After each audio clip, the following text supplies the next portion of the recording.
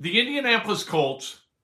The Colts started their OTAs yesterday, nine-week program. 8 of it is going to involve the veterans. One of those is going to be kind of a youth player development type thing, first-year guys. Frank Wright spoke to the media and he said some interesting things, and the first of which is T.Y. Hilton may come back. I didn't see that coming. T.Y. Hilton looked like the bloom was off the rose. Time for him to retire. We'll talk about that. Jay Wright, the head coach of Villanova at the age of 60, retires. I didn't see that coming. College basketball losing a class act. Rob Phinisee has decided on Cincinnati over Butler. Whatever. And the Cubs lost last night. They lost 8-2. The game was shortened by rain, which was God saying enough bad baseball for everybody.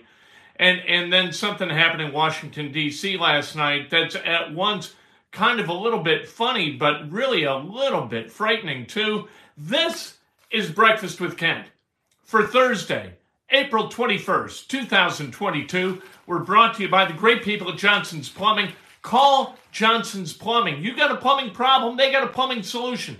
765-610-8809, the number. Hit subscribe, hit the like button, ring the bell. Let's go, let's talk about sports. And if you have a question, make a donation and we'll answer the question immediately. This is the way we operate.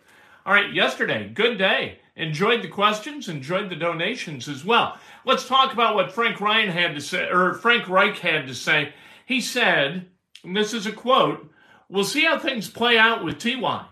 Chris will handle that as he always does." Handle what? I figured he was done. He had a tough time staying on the field last year, had a tough time being productive. Wide receivers almost never get healthier as they age into their 30s. It seemed like T.Y. just became injury prone because of overuse throughout the years, and his 10-year career as a Colt was over. Evidently not necessarily. So the Colts taking a look at T.Y. Hilton. As always, Chris Ballard is not going to spend more money than he needs to. T.Y. Hilton would evidently like to make more money than Chris Ballard is offering, and that's what Chris Ballard's handling. If it was just a matter of getting T.Y. in and saying, "Hey, T.Y., it's over, pal. We're all done," that is an easy conversation. This seems like there's a negotiation going on. Oddly, I know Jack Doyle retired. He went to Cathedral. He's a wonderful human being and a really good tight end. But Frank Reich eulogized him in a way that I thought was just, in his career, in a way that I thought was just kind of overblown and silly. He said, "Jack Doyle, one of the all-time greats." Really? I mean, he's good. Fine guy. Good blocker.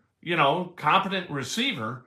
But one of the all-time greats, no, he was not one of the all-time greats, despite the fact that I love Cathedral grads. My son went to Cathedral. He was in school at the same time as Jack Doyle. Jack Doyle, wonderful guy. All right, one of the all-time greats. A little bit short of that. One thing that he said about the defense and Gus Bradley, he said Gus Bradley plays his 3-deep zone with a different nuance than Matt Eberflus did. And I changed that quote a little bit because Frank Reich called Matt Eberflus Flus. I just can't bring myself to do that. I hate that kind of nickname nonsense. So I just don't use it. I use the full name because that's the guy's name, Flus. "Hey, Flus, how you doing? Hey, whoa, here." I don't like it. So I changed the quote to accommodate the full name.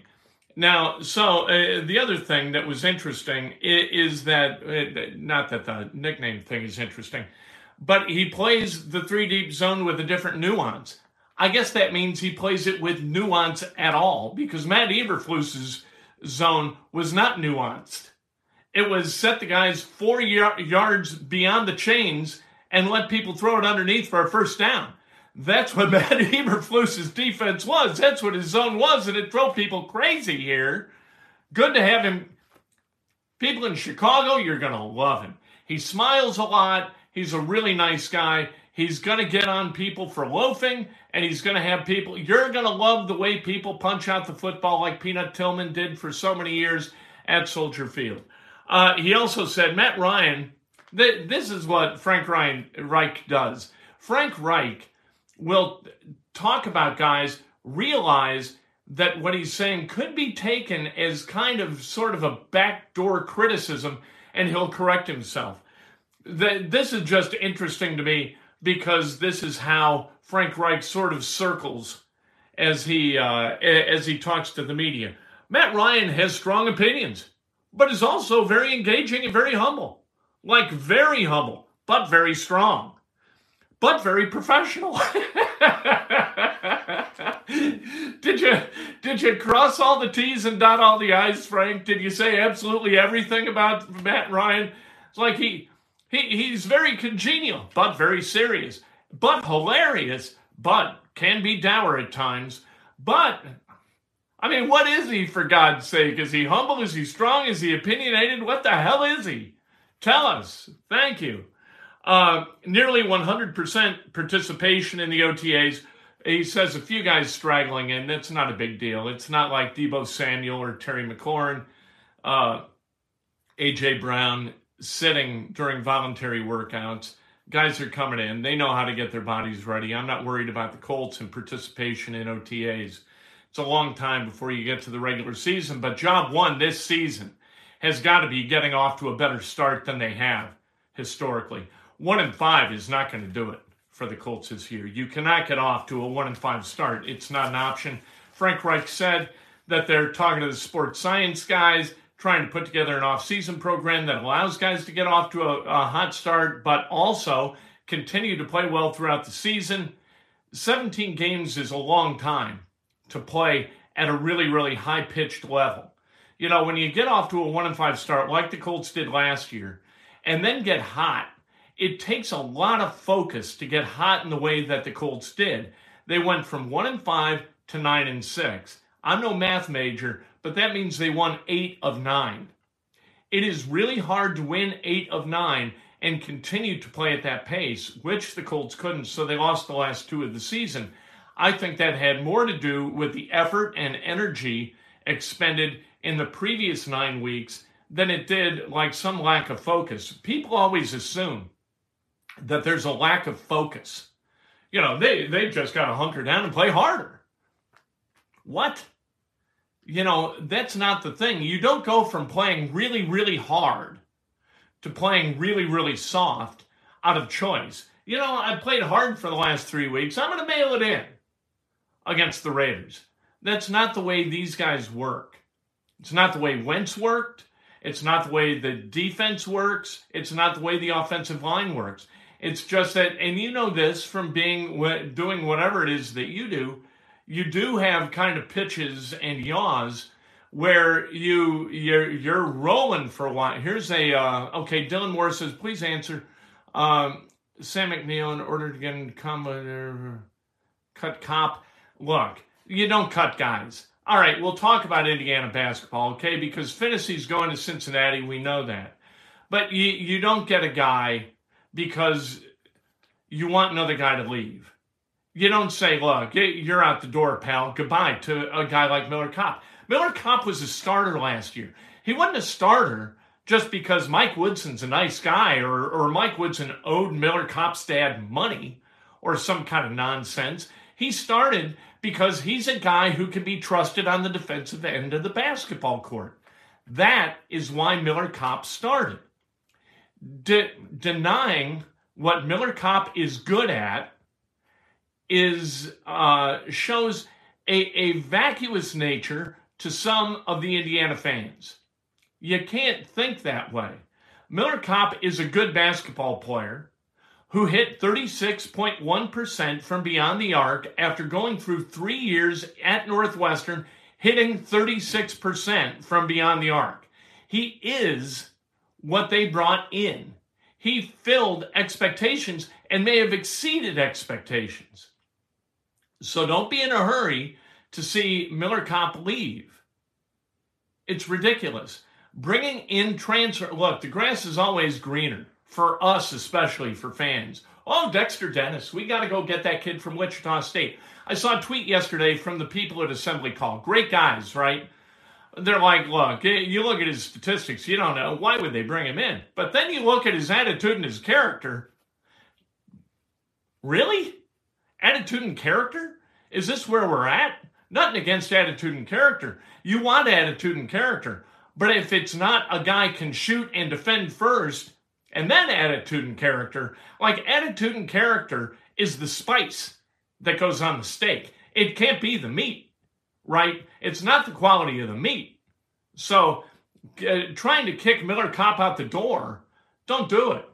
The guys have May 1st until they enter the portal. So Indiana's bringing in guys in case more enter the portal. Mike Woodson, I don't believe, is going to cream Miller Kopp. He was a starter. It's not like he's an end-of-the-bench guy and they just want his scholarship back. That's crazy. Jay Wright retired, and this bums me out. 60 years old, two-time national championship, won the national championship in 16 and 18. One of the classiest guys in college basketball, and to me, always evidence that you don't have to be a lunatic to coach college basketball. You can be a reasonable human being and communicate with 18 to 22-year-olds like they're young men instead of trying to train them like they're privates in somebody's, specific army. I like Jay Wright. I always went to the Butler-Villanova game because I loved the discipline with which Villanova played and the energy with which they played. Always. They were disciplined, they executed, they played with effort every single possession. He is one of the best coaches in college basketball, and college basketball is going to miss Jay Wright every bit as much as it misses Mike Krzyzewski. Jay Wright, an absolute class act, and I hate to see a class act like that go and retire, especially at 60. My goodness. Kyle Neptune's going to take over. He was an assistant for Jay from 13 to 20, went on to lead the Fordham program this past year to a 16 and 16 record. He will run the Villanova program. The NBA playoffs, I'm enjoying because I'm finding reasons to root against teams, which is every bit as entertaining to me as finding reasons to root for other teams. I root against the Nets. I don't like the Nets. I think they're arrogant. I think they're built because of the star power that they can put on the floor. And I don't like teams built that way. Nothing against the players. Kevin Durant's a wonderful player. And Kyrie Irving, is there anybody better with the basketball than Kyrie Irving? No. But it's really, really fun to watch the Boston Celtics beat the Nets twice, go up 2-0. Nice also to see DeMar DeRozan get 41 last night for the Bulls, even their series with the Bucks, despite the fact that Giannis Antetokounmpo was awesome last night. Giannis, 33, 18, and 9. He was not the reason that the Bucks lost. Kyle Middleton sprained his MCL last night. That's not a good thing. Cubs lost 8-2 to the Rays. God finally said enough. Opened the heavens. It started to rain, and the game was called after 6. Because who wants to sit in the cold at Wrigley Field and the wet and watch Cubs play like crap? The U.S. Capitol was evacuated last night from 6:30 to about 8 o'clock because an airplane was identified as a probable threat. It was an Army airplane carrying the Golden Knights parachute team. If you've ever gone to an air show, you've seen the Golden Knights. They parachuted into the Nationals game at Nationals Park last night, but there was bad communication, and somehow people at the Capitol or the police were not notified that this plane was going to fly over the airspace that is restricted. What the hell is going on? What is happening with people? My God. Communication. You want to succeed in life, you communicate. You don't want to succeed in life, don't communicate. Even incompetent companies have more or less good communication. The U.S. Army fell short last night. Let's celebrate some birthdays, shall we? Jimmy Howell, happy birthday. Jacob Schwartz, Nathan Brewer, Steve Stewart, Skip Spence, Brendan Shanahan celebrating a birthday. Maury Smolovitz, happy birthday. The great Maury up in Lake Forest, Illinois. Benny Two Toes celebrating a birthday. Happy birthday to Benny. The great Jim Sweeney Celebrating a birthday, the great Mary Hediger, Joe Ostrowski, the great Linda Howard, James Pierce, and Susie Plotnikoff Norman, the pride of Lake Bluff, Illinois. Celebrating a birthday. If today's your birthday, you celebrate like hell. If it's not your birthday, you celebrate somebody else had his best done with an honest and specific compliment today. Inside Indiana Sports. Now, let's go. Yeah, Michael Pittman doesn't need to learn from T.Y. Hilton. No, Michael Pittman's fine on his own. He had almost 90 catches for over 1,100 yards last year. He's one of the better wide receivers in the game last year in his second year. Deebo Samuel, through 2 years, wasn't nothing. A lot of people didn't know who he was. His third year, he exploded. Watch for Michael Pittman to have a similar arc in his career.